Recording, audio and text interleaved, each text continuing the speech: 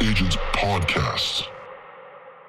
Today's podcast is brought to you by Follow Up Boss. Follow Up Boss is the real estate CRM that turns every agent into a top performer. Follow Up Boss is packed with features, but it's intuitive and easy to use, so agents love working with it, and it integrates with everything. Use multiple lead sources? Guess what? Follow Up Boss keeps them all organized. Want to try new marketing channels? Switch website providers? Plug them right into Follow Up Boss. Visit followupboss.com/labcoat to see how Follow Up Boss helps you close more deals. That's followupboss.com/labcoat. Okay, Lab Coat agents, welcome back for another episode of the Lab Coat Agents Podcast. And I am super excited to be interviewing two multifamily investment gurus. That's right, not one, but two gurus. They've got gurus. That's right, gurus. You heard it here first. They've got a fascinating story about how they came together, and in a few short years, they've built financial freedom that so many of us dream of. Through owning and operating over 1,500 multifamily units, they have over $100 million in assets under management. They host the #1 multifamily real estate podcast, have written multiple books, among many other endeavors, I'm sure. Ladies and gentlemen, welcome to the show. Is it Jake and Gino or Gino and Jake? You guys tell me how it should go. My kids always ask me that. They go, why is Jake's name first? I said, honestly, he's better looking. And it just it's the hair, bro. It's got to be the hair. G-Dad, drop the bomb on what a duru is. I like that, my friend. You're looking good there. A duru is what Jake and Gino is. We do it. We're not just out there telling people, bringing people into the light. We're actually showing people how to do it, the buy right, the manage right, and the finance right. And, we're out there. And the most important thing about a duru is somebody who's taking action. This market is constantly changing. We're pre-COVID, post-COVID, cap rates, cash-on-cash returns, different techniques, different strategies, different technologies. It's always constantly changing. And I think to be a guru, you need to be doing it. And that's what we pride ourselves on. We love the education component. And, we've built a multifaceted business that I'm sure Jake's going to want to get into. But education is only one of those components. And to us, it's not the most profitable, although it is the most fun because you get to help people out. When students have closed over 7,000 units, and I think over 30 of our students have quit real estate, quit their jobs and gone into real estate full time. That's really rewarding. And the more people you can help out, the more value you can give. It's just part of that contribution. And I love the education piece of it, but that's not the main driving force. It's the investments. Those investments, we continue to stack them on. And from those investments, there's so many different layers of wealth. There's so many different facets that you can create wealth. So I think we should all jump into that into the podcast. I love it. I love it. So, fellas, let's start with, first of all, everything you just said is exactly, I don't know how familiar you are with Lab Coat Agents, but Lab Coat Agents is the largest real estate social group on the planet, over 125,000 members. And that's exactly what it's all about. It's all about just sharing, contributing, and collaborating and giving back to the industry. So that's why you guys are a great guest. So let's start with kind of just a little quick intro about each of you. Go ahead and you guys, whoever wants to go first, and then a little story, because I've heard the story about how you guys came together. I'd like to share that with our audience. Yeah, I think early on for myself, I was in a corporate grind. I was a pharmaceutical rep. A lot of times Gino and I joke around about the pharmaceutical rep and the chef and the drug rep, if you will, right? Gino was the restaurateur. I was, basically catering out of his restaurant, many of my orders. And really the story that for me that kind of opened my eyes to the power of real estate was the fact that everything was closing in around me during healthcare reform. I got into pharmaceutical sales, right at the time when it was still good, and then it fell off a cliff. And that was due to healthcare reform, and everyone was coming in with the regulations, and it stopped being fun. The culture died, the fun went away, and really they started doing layoffs every year. And no one wants to live like that. You're not in control of your destiny. You're holding on because it's a 6-figure job with a company car, and that's not a fulfilling life. And the one thing that really, opened my eyes was that all the doctors were getting whacked too. They were all the doctors that I was calling on, they were getting pushed into these medical groups because for insurance purposes, they could build back better but they're losing their autonomy. They own private practices, and now they're joining medical groups. And the one guy in my area that didn't do that was a man that actually was wealthy independently through real estate. So that really opened my eyes to the power and the autonomy that real estate can give you. While everyone else was being pushed into entrepreneurship to a W-2, the one guy that was left standing was the real estate entrepreneur. So that left a massive, imprint on my brain. And then I started networking with Gino via his brother. And he knew I was moving to, the Southeast to basically get a better life, better weather, better taxes. And Gino had, been in real estate for years. He had gotten educated. We believe that education times action equals your results in real estate. And so I started basically getting mentored by Gino. We started looking at deals together, and it took us 2 years, but we got a 25-unit deal. And then from that, we never looked back, and we started knocking them out left and right. You guys started with a 25-unit deal. Well, yeah, for us, for me. Well, hold on. So this means a lot of different things. To a lot of people, multifamily, that's small.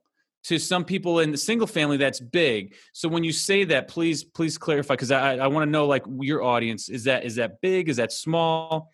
We're talking to real estate agents, right? So just in generally speaking, and this includes any investment group or anything like that, usually, and you talk to quote unquote gurus, and they say crawl before you walk.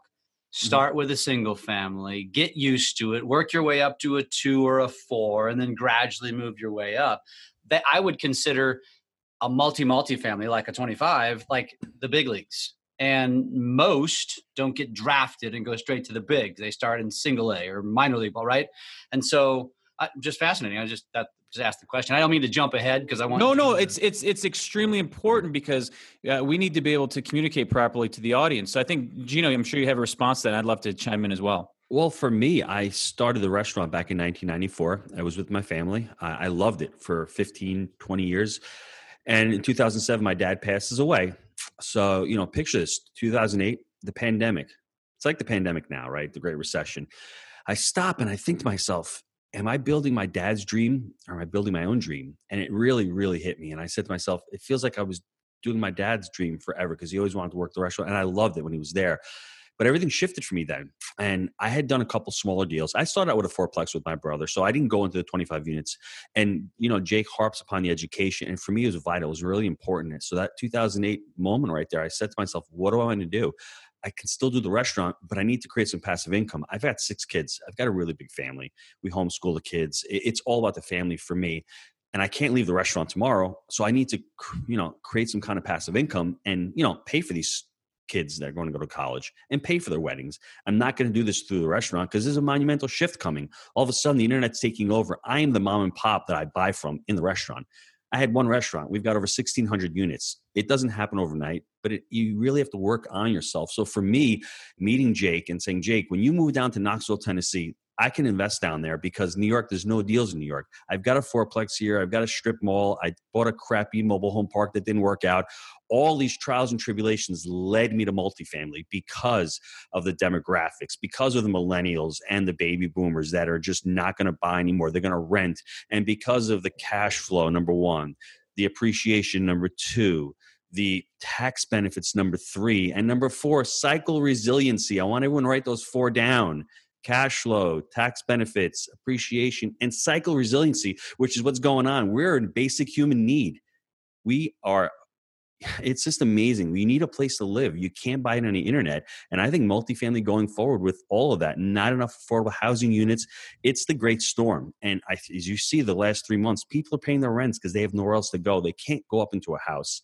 They can't afford the down payment. And I think for us, the demographics are playing it. Now, obviously, you have to figure out what kind of market you're in, right? You have to see where the demographics are moving to. And we're in the Southeast, parts of the West, where Phoenix and other parts of the cities. But for me, it's exciting. But get back to 2008. I want everyone to really think about that. Are you right now building your own dream or are you building someone else's? And that, to me, that the clarity really hit me with a ton of bricks. It took me a couple of years. I needed to go get coaching. I needed to get the experience. And then when I met Jake, it was a perfect storm.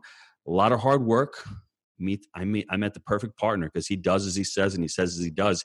He held me accountable. I held him accountable. It took us 18 months because he had moved down there. His wife decides, you know what, 6 months later, I've got to move in with my, soon to be husband. We're going to go look for a house. So that got in the way. But it was also our credibility with the brokers. We were a little rough around the edges. We thought the brokers had the deals, and they were actually selling to us, where it's the other way around. We have to show our credibility. We have to say to them, hey, Jake and Gino are here. We will close the deal. What do we need to do to make it happen? We've learned a lot in that process. So that's why it took us 18 months. We didn't have a platform like the Jake and Gino community. And we were one thing we did have, though, is we had the desire, and we wanted to make it happen. And we started small, 25 units, because I already had some kind of experience. But I always tell people out there, think big, think as big as you can. You don't have to start with a single family, but start small. A fourplex, a house hacking, that'll get you in the game. You'll have the proof of concept. And then from there, all of a sudden, you're a closer. Go to the next deal, and then go to the next deal. And that's what happens. You start with a 25, then we go to a 36, then we do 136, and then we go back to 22, because 22 units were fantastic. That deal is cash flowing $4,000 to $5,000 a month, and we've refied it twice. Then 281, then back down to 52. So, I mean, you just have to start. And once you start, you have the clarity and you have the accountability and all that. It's an exciting business, and there's so much opportunity in it, and there's so many benefits as I'd laid out to you. Yeah. And Jeff, a couple of things that may be relevant here. Definitely in the single family residential space. Yeah. Mm-hmm. So I think, don't mean this in a bad way, but many times the broker, the agent is truly the salesperson there. Yeah. You'd agree with that? Mm-hmm. They're out there trying to, find the needs and get the deal done.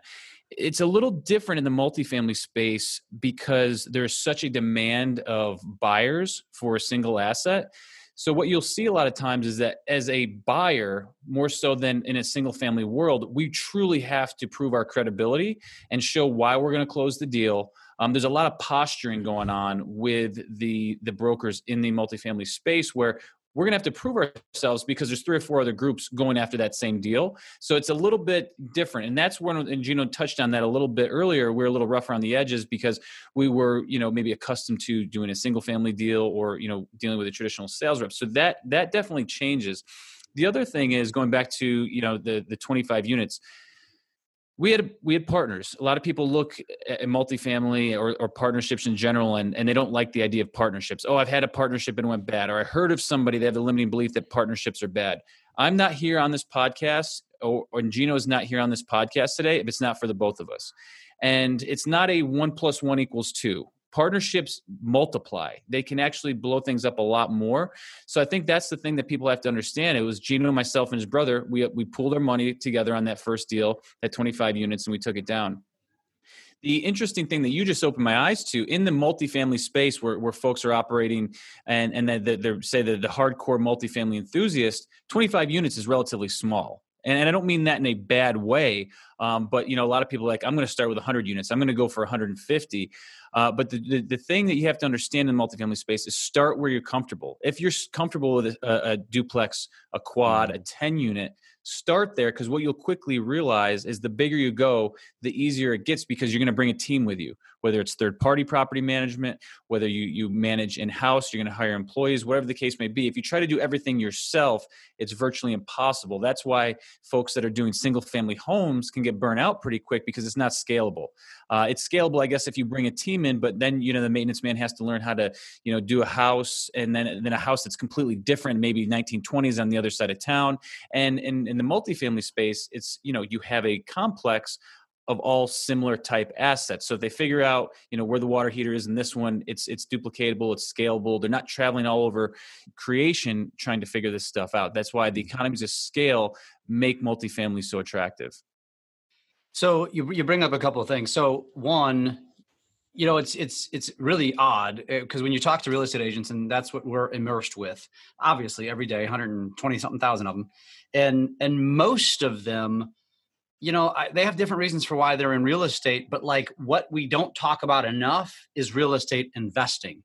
And I think most of them initially think I'm going to find investors to sell to, but where a lot of agents miss the mark is I have at my fingertips access to the information that the public may not, and I should become an investor because they have the expertise. This is what they learn. This is what their brokers teach, and this is what they learn from their experiences, right? And so that's part of the reason why we like to talk to guys like you, because we want to open up the minds of the real estate agents to say, you have so much opportunity here.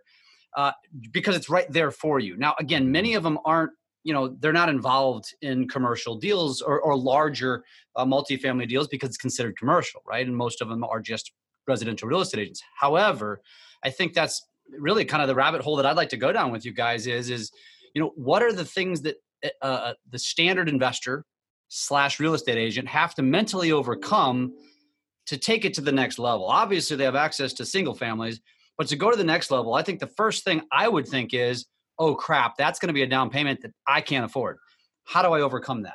And what are some other objections? No. The first thing that you need to realize is that the gold is in the assets. Transactions don't create wealth. Equity does.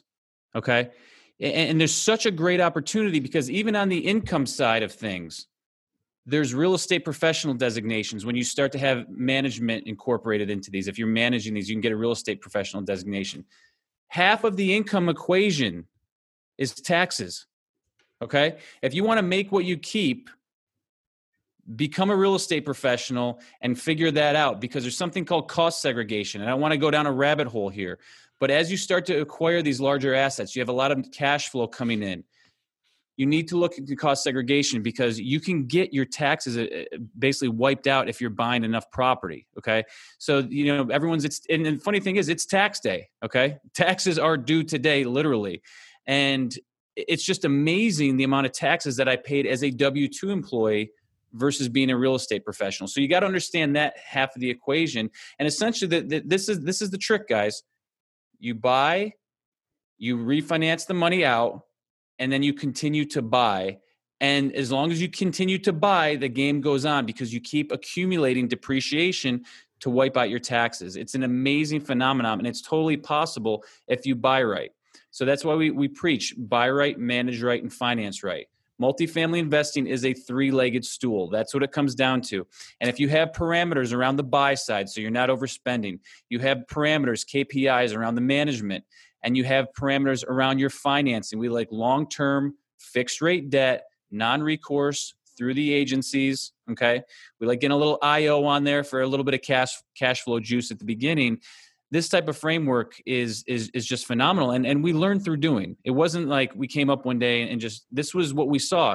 It's a three-legged stool. And if you have parameters for those three and you don't bend your parameters, Gino likes to call it pencil whipping a deal. If you just try to force a deal to work, that's not going to be it. But to your point, you have all this information at your fingertips. You're already in the game. You guys are halfway there to the honeypot here. So I think that it's just so many people get caught up in the transactions, but it's not the transactions that are going to create the wealth. Put that money aside to reinvest, partner up. You can do syndication. You're talking about, where am I going to get the money for a deal? So many people start out with syndication. They have a network of people around them. They raise the money and they go from there. And you don't have to start with 150 units. You can syndicate a 15-unit deal. So yeah, Jake's talking about becoming a limited partner. I mean, a lot of our students, they can earn while they can learn while they earn. You're a limited partner on a syndication. Just everyone Google what a syndication is. It's basically a pooling of money of investors.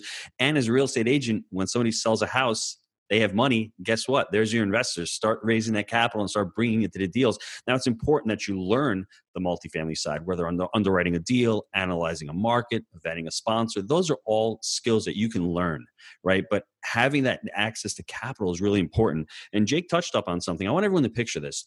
In multifamily, the way you're going to get successful in any business, think of yourself as a farmer. You've got a seed. You need to plant that seed in soil. You need to prepare the soil. You need to water the soil. You need to, take care of it, weed it, let it grow. It's not going to happen overnight. It's going to take time. And multifamily is a long game, just like any other business. And if you can, you plant that seed, you pick the fruits, all of a sudden, Jake talks about refi.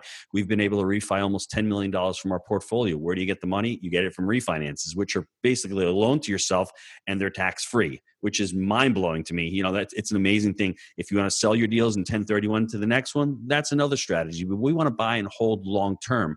So think of yourself as the farmer, and it's got to be you have to stay diligent, and you have to not have that shiny object syndrome, because we didn't have it. That's one thing that Jake and I really preach from the beginning.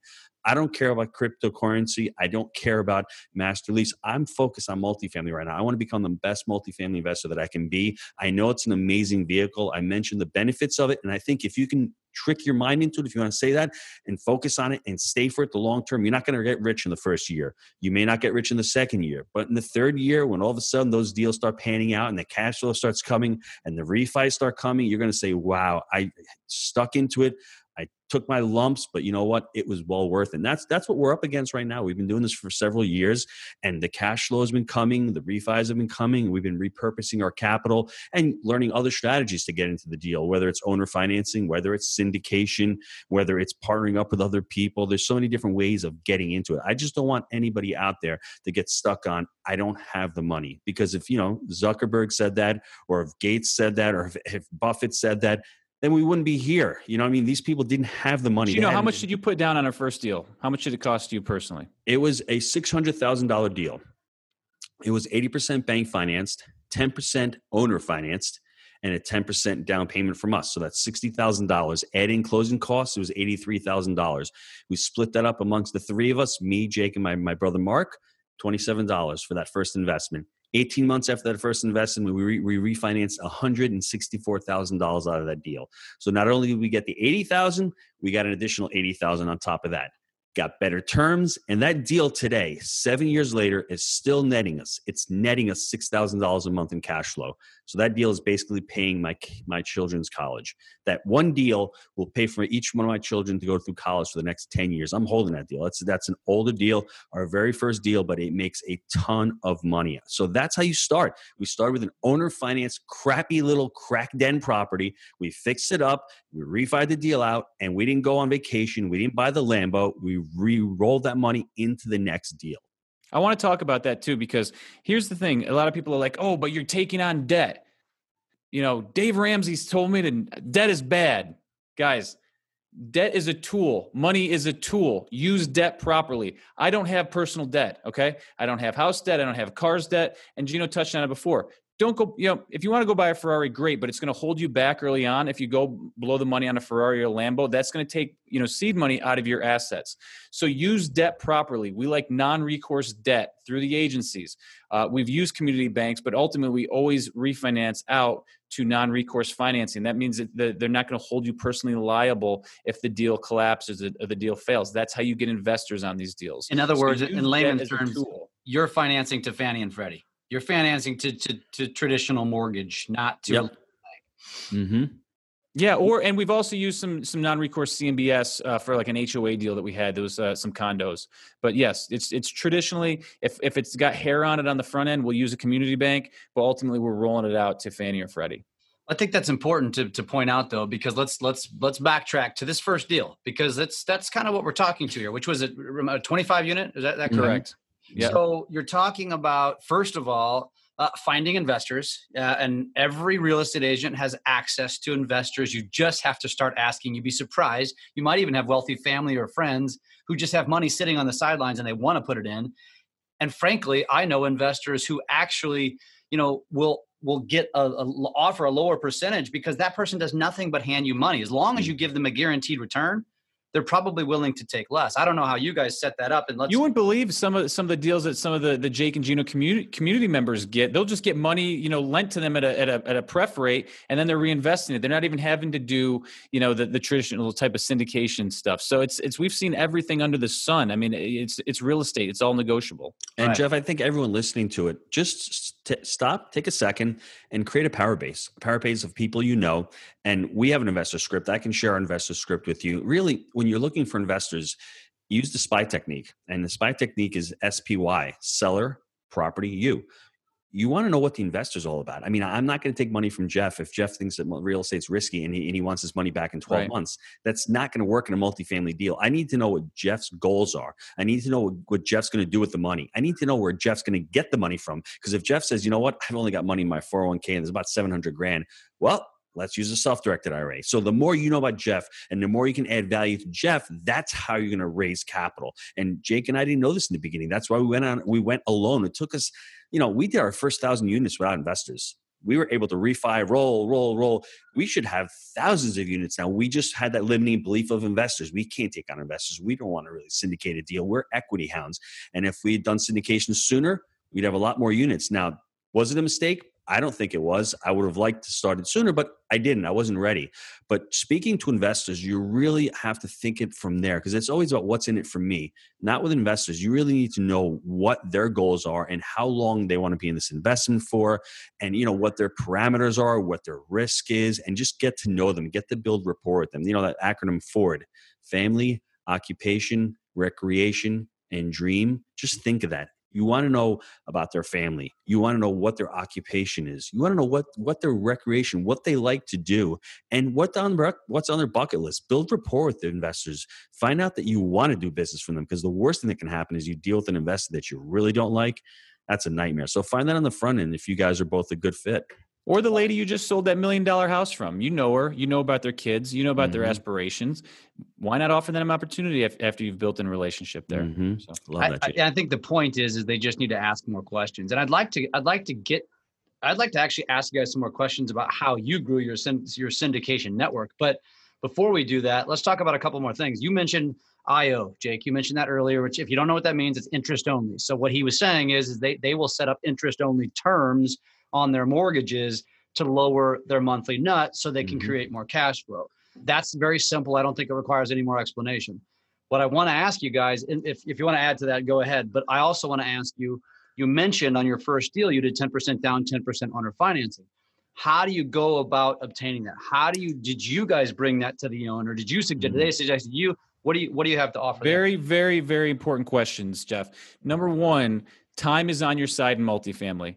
Year in and year out, we get more efficient. We understand the properties better. We fix them up. Okay. So in the beginning, that interest only period is crucial because it's a little bit of a buffer for you to figure things out. You can be the best underwriter in the world. Every property is different. You guys, everyone on this, podcast knows that. You guys have seen the houses. You've seen the real estate. You need to get to know the property. You need to get in that ebb and flow. So time is on your side. 3 years IO is a beautiful thing. Hey, if you nail it, no issues from the beginning, good on you. You're going to make that much more cash flow and you can reinvest it.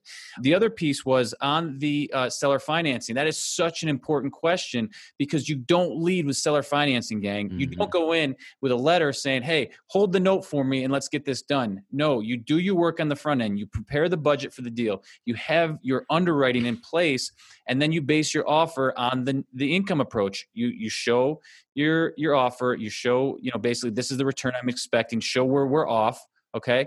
And then from that point, you're starting to build rapport. You're starting to get a feel from the seller. And then if the numbers aren't lining up, guess what? Hey, Jeff, I love your property. This is where it's scratching out for me. I know you're running it for $3,000 per door, but it's going to cost me $4,000 per door. The only way I can get there would be potentially if you want to hold the down payment. So you don't need to hold the whole note. We'll go and get 80% bank financing. But if you can finance the 20%, my plan is to refinance it within 3 years, get your money back, and I'll pay you 5 or 6% interest in the meantime. What do you think about that? Or, Jeff, the numbers are coming up a little bit short. We got to get creative on this. How can we make this work? And then maybe we've had this happen. I shit you not. These sellers have proposed owner financing. So you just never know. Open-ended questions are great, but you don't lead with it because it's going to make the seller think that you're not qualified to get the deal done.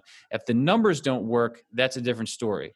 And Jeff, I think another secret to seller financing is simply you need a motivated seller. If the seller's not motivated and it's easy to get financing, then there's going to be no motivation to do seller financing unless maybe, like I said, you have to talk to the seller, use the SPY technique. Do you want to defer capital gain? I don't want to pay all these taxes. Hey, seller financing is fantastic because you're going to be getting installments. You're not going to be paying the net up front. Hey, Mr. Seller, you've got $2 million coming to you. What are you going to do with that money? You know what? I was going to put it in the bank at 1%. Hey, well, what about I hold it to you and I give you 5%? There's always creativity. That's the secret to real estate, is being as creative as possible and solving as many problems as possible and actually listening. Negotiations are all about listening. So if you can pick these little things out and see what the seller's going to do with his money, if he's going to put it at the bank at 1%, we did an $11 million owner finance deal. Totally 20% owner finance, 80% bank financing. The seller actually took the money, had $2 million, went and put it in the bank. He put $2 million in the bank. Our banker was thrilled, but the rest of it, 20%, he held as a note at 5%. So he's making 5 times the amount of money on the note We refinanced him out 24 months later. He was thrilled. We were thrilled. It can be an ultimate win-win situation if you have the proper seller, if you have the proper motivation, and if you're actually solving a problem for the seller. So you guys are talking to, because again, remember, we're talking to residential agents, and on the typical deal, you're never talking to sellers. You're talking through an agent. So is that common in the multifamily space? Yeah, very much so. I mean, and nothing against you brokers out there. We love you. You bring us the meat, right? We're very pro broker here. What are you going to say? Where's the butt, bro? Let me hear the butt now. There's no but. We prefer and to use like single family terms, one agent. Okay. There's a selling agent, and then we're all going through the same person, because gang, this is not anything to do with real estate agents, brokers. It's the little game where you start with 10 people in a line, you sell them something, and by the time it gets to the end of the line, the message has been so screwed up that you wouldn't even recognize it. The key is to get communication clear, because if I tell Jeff something and he tells Gino, okay, we have a better chance of that making it through to Gino the way I intended it.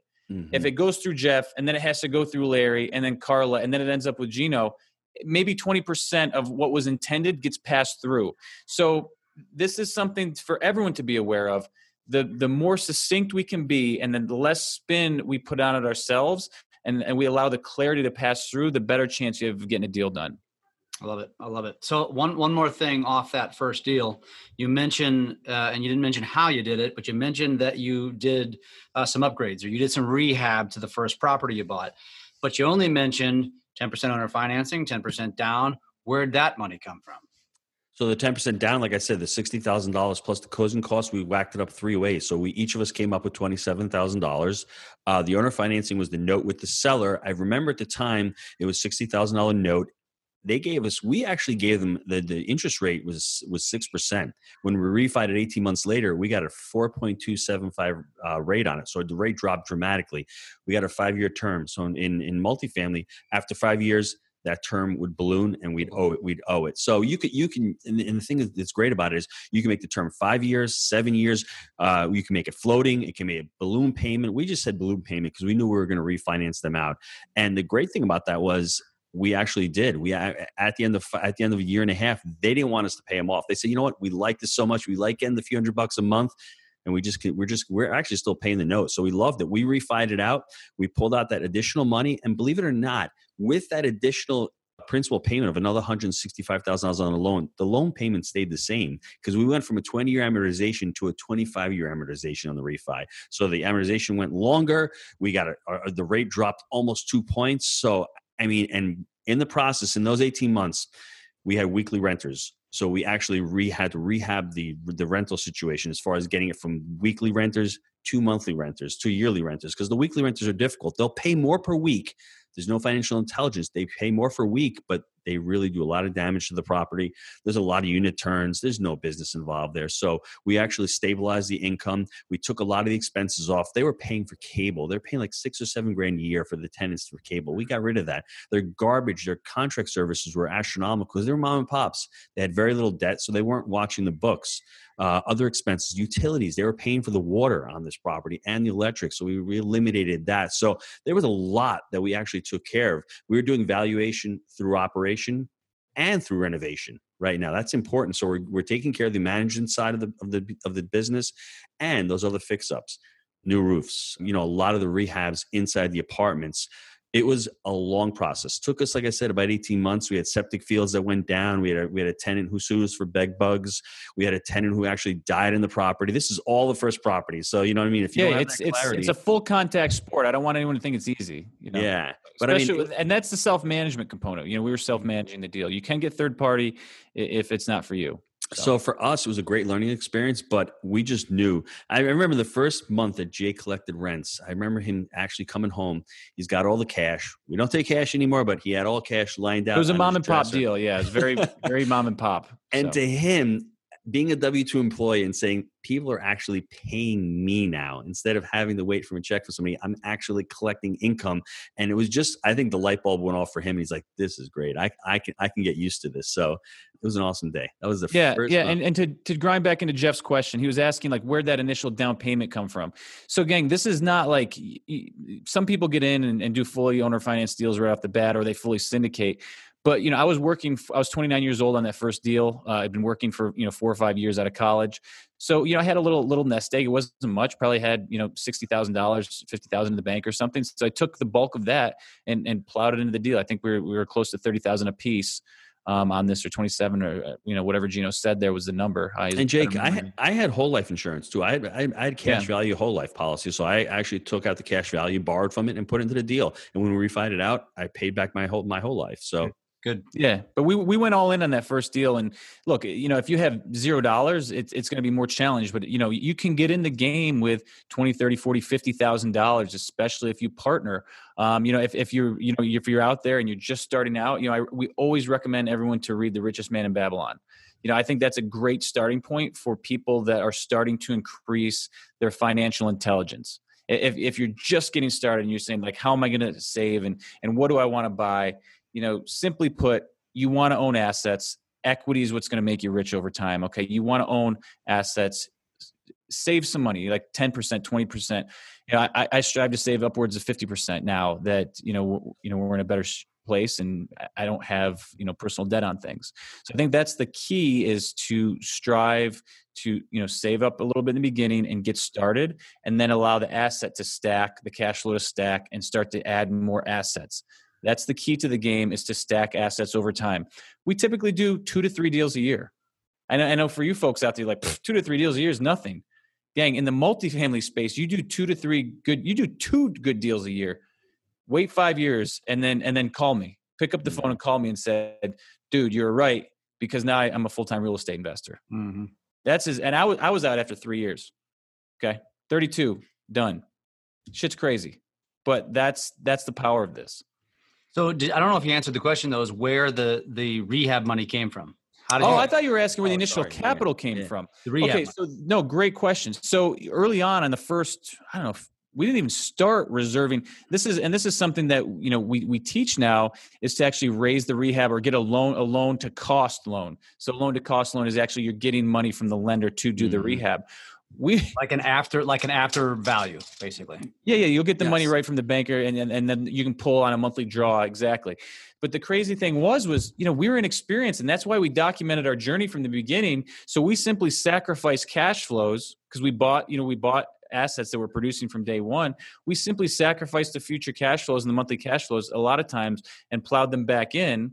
And then after a few months, once we got the rents up, we cleaned it up, we got the weekly renters out in that first deal, we were able to refinance it, and we took some of that money and also put it back in. And that's when we ended up doing the roofs and some of the decks and things as well. So you didn't rehab right out of the gate. You rehabbed it over time. We did rehab the interiors mostly. So what we were doing is we were doing like your basic turns. So we were doing newer flooring, like sheet vinyl. We were painting, the units, mostly. And that was the basic turn. These things were pretty neglected. We were doing knockdown. What is that? Like, it's not backer board, but it's like those boards that they used to put up instead of sheetrock. What are those things called, guys?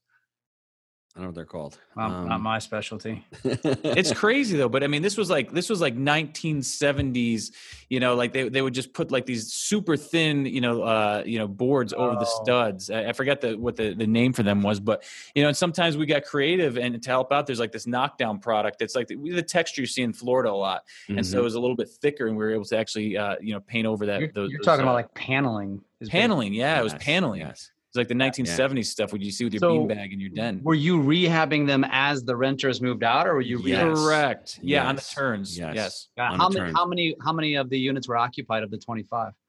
They were all occupied weekly, but then what happens is once the new sheriff's in town, some of the guys though. You started getting evicting them out, and you don't want to have that swell, so you start doing a couple at a time. This property was what we would call a Fixer J. Fixer J DeSima was one of my favorite writers back in the day. He really just talked about these mom and pop properties where the distress. This had little cottages on it. It had a fourplex. It had a 6-unit efficiency on it. It had some duplexes. So they were all mixed. So we would just go to each building and work at one building at a time. Tenants moved out, residents moved out, we just fixed those units, focused on them, and got new renters in. And it's just, like I said, it took us a good 24 months to cycle everybody out. But by the time we hit that and we got the refinance money, that's when we really worked hard on the exteriors, as far as new decks on the outside, new roofs and all. So it did take us a while, but man, getting rid of some of those tenants. It's a really cool community now too, because we've actually, you have a few houses over here, they're duplexes. You got the 2 4-plexes, and then you got these little cottages, and we actually painted them differently. So it doesn't look like all one uniform thing. So it's like this little mini town, and people feel like they have their own, home autonomy, to themselves. Yes. It's like, it's literally a 1-bedroom cottage that they have to themselves. So it's like, once we fix them up, people have really enjoyed them because they have their own place. Your own Truman Show. Yeah. So awesome. So and on this particular unit, then you were taking the cash flow to do that in between. So again, kind of in summary, because we're running short on time, what would your advice be to someone when they say, okay, I have access to single, double, quad, right? That's easy. But I'm going to have to go outside my comfort zone to go 10, 20 and plus. What am I looking for? Am I looking for distressed? Am I looking for so much percentage of occupancy? What am I looking for? Yeah, very, very simply put, if it don't cash flow, let the grass grow. Because here's the thing, you need to be buying cash flowing assets. Okay. So if our saving grace on this deal was that we bought right. Okay. We bought a deal that was cash flowing from day one. Okay. The saving grace in multifamily, there's people buying like 4.5 caps right now. It's very, very hard to cash flow on. You need to do your homework. That's why we're only buying 2 deals a year, because the thing better work. That's where the value is, not overpaying for something and then hoping the market's going to catch up with you. You got to buy in cash flow from day one and then follow the framework. So you bought it right. You're buying get this thing straight now. I talk with my hands. I'm sorry. You're buying from cash flow on day one. Secondly, that manage rate component, get your shit together from the jump. Are you managing it? And if so, what's your budget look like? What's your turnaround plan going to be? You need to know that on the front end, or have a qualified third party. And then the financing component. If you're going to do bridge, are you going to be able to get out of it in time? Is the economy stable enough so if you do bridge debt, you don't get burned? Or you're going to get some nice long-term fixed rate debt in there, make sure, or at least, a 5-year and treat it as a bridge from a community bank so you have, enough time to get out if there's a downturn in the economy. So I think it's looking at it through those 3 lenses. Okay, am I buying it right? Is this going to cash flow? What's the management going to be? Where am I getting the debt from on it? Love it. Love it. So what would you guys say is the best place if somebody wants to look you guys up, to follow along with you guys? You mentioned that you teach something. I didn't mention that in your intro, but I guess you have a coaching platform. Where's the best place for people to find you? Where's the best people to learn? Where's the best place people to learn from you guys? Yeah, no, it's really easy. We do have a coaching platform. Not everyone's the right fit. We're very selective on who comes in. We actually had a money mixer this weekend with 50 people. And the biggest feedback was, I can't believe the quality of folks that are here, because everyone networks together. People end up getting together and doing deals. And it's not for everybody, right? We need to vet people on the front end. And, we're vertically integrated. So we have a property management team out there. So people see what's really going on. We took them to some of our A-class assets, some of our Bs, some of our Cs, so everyone can get a feel for it. We have, boot camps that go along with it. But simply put, if you go to jakeandgino.com, so it's jakeandgino.com/honeybee. That was the book that we just wrote. We're going to give you a free download of our credibility book. So we touched on this earlier on. One of the hardest things in the beginning is that credibility piece. So you need to have a blueprint, a business plan. So we're going to give that to any of your listeners out there for free. And then Gino actually created additional resources based around the Honeybee. He did a phenomenal job reading the Audible. You can also at jakeandgino.com download our podcast, apply to work with our team. Tons of videos on YouTube. I got to thank my partner Gino over there, because he's a content junkie. He constantly gives and gives till it hurts. He's constantly giving away free stuff. So look, not everyone's a perfect fit, but if you're really focused on the benefits of multifamily and you have the long view, please reach out and we'll get a team member to set up a call with you. Jeff, what I want to do is, I have the Honeybee here. Told the listener, just email me Gino@jakeandgino.com. I'll send you a PDF copy. The reason why I want to do that is, you read this book. It's a business parable, but it's creating complementary streams of revenue. Your residential agents can take action tomorrow. If they want to create multiple streams of revenue complementary like we did, we created a property management company. We created an education company. We created a syndication company.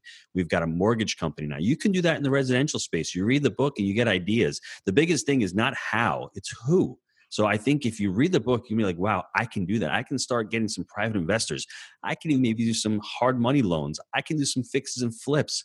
I can start buying some single family rentals. I can buy some small multifamilies. The ideas are endless. You can start using this education now, start doing what you're doing now, creating additional capital. I can wholesale deals. And then from there, that's where you get your capital and you start investing in the multifamily long-term. So just email me, Gino@JakeandGino.com, and I'll send the copy out to anyone who emails me. Gino@JakeandGino. Is it the and spelled out? A-N-D, yep.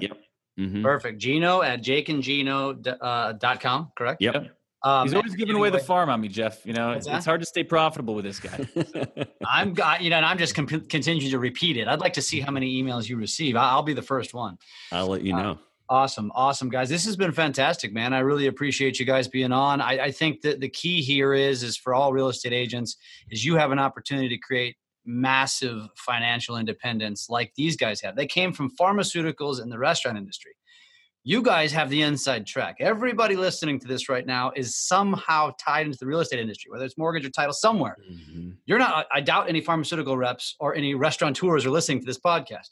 And so you have the inside track. These guys are great to listen, to learn from. You can go follow their content. I listened to one of your podcasts that you were a guest on. Oh, by the way, what is the name of your podcast? Wheelbarrow Profits. It's named after our first book. So we actually have 4 shows that come out on a weekly basis. The brand is Jake and Gino. You can check out Jake and Gino on iTunes, and our main flagship is the Wheelbarrow Profits podcast. We also have a syndication podcast on there. We have another one where Jake and Gino members literally just present the deals that they've done. It's so cool. It's called Movers and Shakers. So the different community members, you get on and we're able to sing their praises and talk about the 7,000 units that they've closed over the last few years. So it's a lot of good stuff. And then Rand CRE, as well. So, a little bit of everything for anything multifamily, we got you. So, like I said, gurus. Gurus, man. We're doing it. I love it. Hey, by the way, are you guys buying most of your properties? You said Knoxville? Is that where you're at? Tennessee? We're in various markets in the Southeast. We tend to stay in about a 3-hour radius around Knoxville.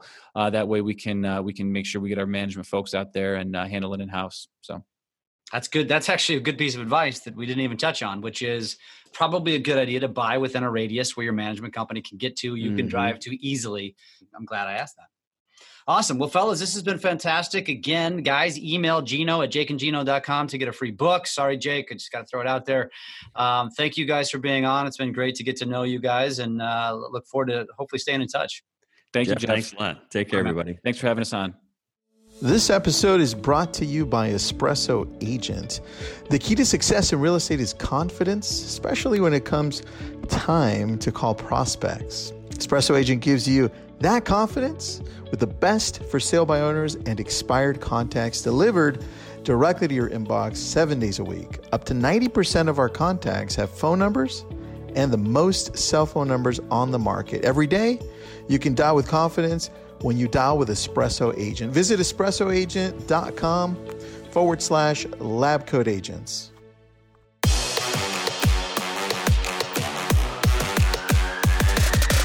Lab Coat Agents Podcast.